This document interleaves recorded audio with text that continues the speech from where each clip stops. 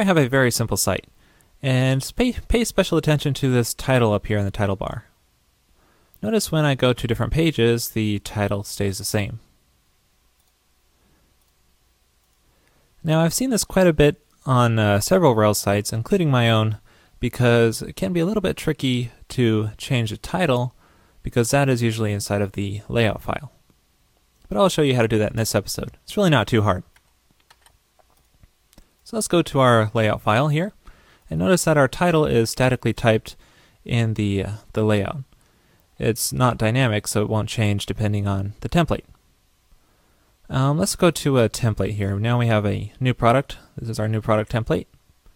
And let's say on this page we want to display the title of new product up in the title bar. I showed you in a previous episode that you can use Content4 to adjust the content of the layout from inside of a template. So let's give that a go. Content4, let's just call it title, and then call it new product. Now we'll probably want to make this all in one line so we don't get returns in our title. And we also need to adjust our layout here. Let's put the title right here. Because we're using Content4, we call yield and the name of the content. And now our new product title is showing up inside of our title bar up here. Now content for just the title is pretty ugly. I mean, we don't want to specify this at the top of every single page. So let's try to find a cleaner way. One method people like to take is to set an instance variable. Let's just call it page title. Oops. And then, so we set our instance variable and we have to reflect that inside of here. Alright. And so that works too. An instance variable works. But I'm still not fully satisfied. It's a lot better than the Content4 approach, but I like really clean. And so what I recommend doing is actually creating a method called title and just placing it inside of your application helper. So we'll create a new method called, well, not helper, title. And then you can either use the instance variable in here or Content4. I kind of like Content4 because because I like the yield syntax a little bit. And so we can specify title, and I'm using parentheses so that we can specify a block on the same line. And we'll just pass the page title here, and we have to pass it up here. Okay.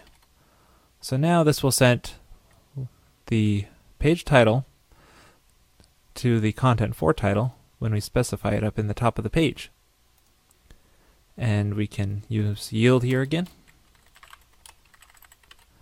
Alright, so now it's still working, and it's much cleaner because we're using the title method here. Let's say we want to specify a default page, because right now if you go to all of the products, you just get this blank title. And if the title's not specified, you might want to have it default to something. And one way to do that is wrap this in parentheses so that you can use this OR syntax so you don't get a syntax error, and specify the title here. So that way, if the title's not set, it will use this one. Let's try that, and it works. Now one more thing I want to show you, and that is over here, where notice we have a little bit of duplication here. We have the title specified in 2 spots. But you can just call yield title here. You can call it multiple times per page. Let's try that. And that works too. Or we haven't gone to the page yet. That works too.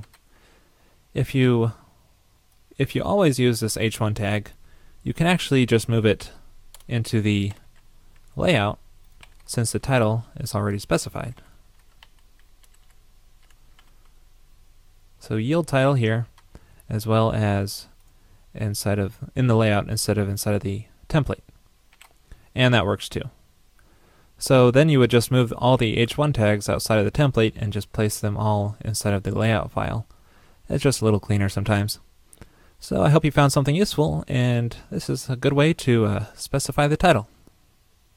Hey, do me a favor and check out our sponsor, peepcode.com. to make excellent Ruby on Rails screencasts, so it should be right up your alley.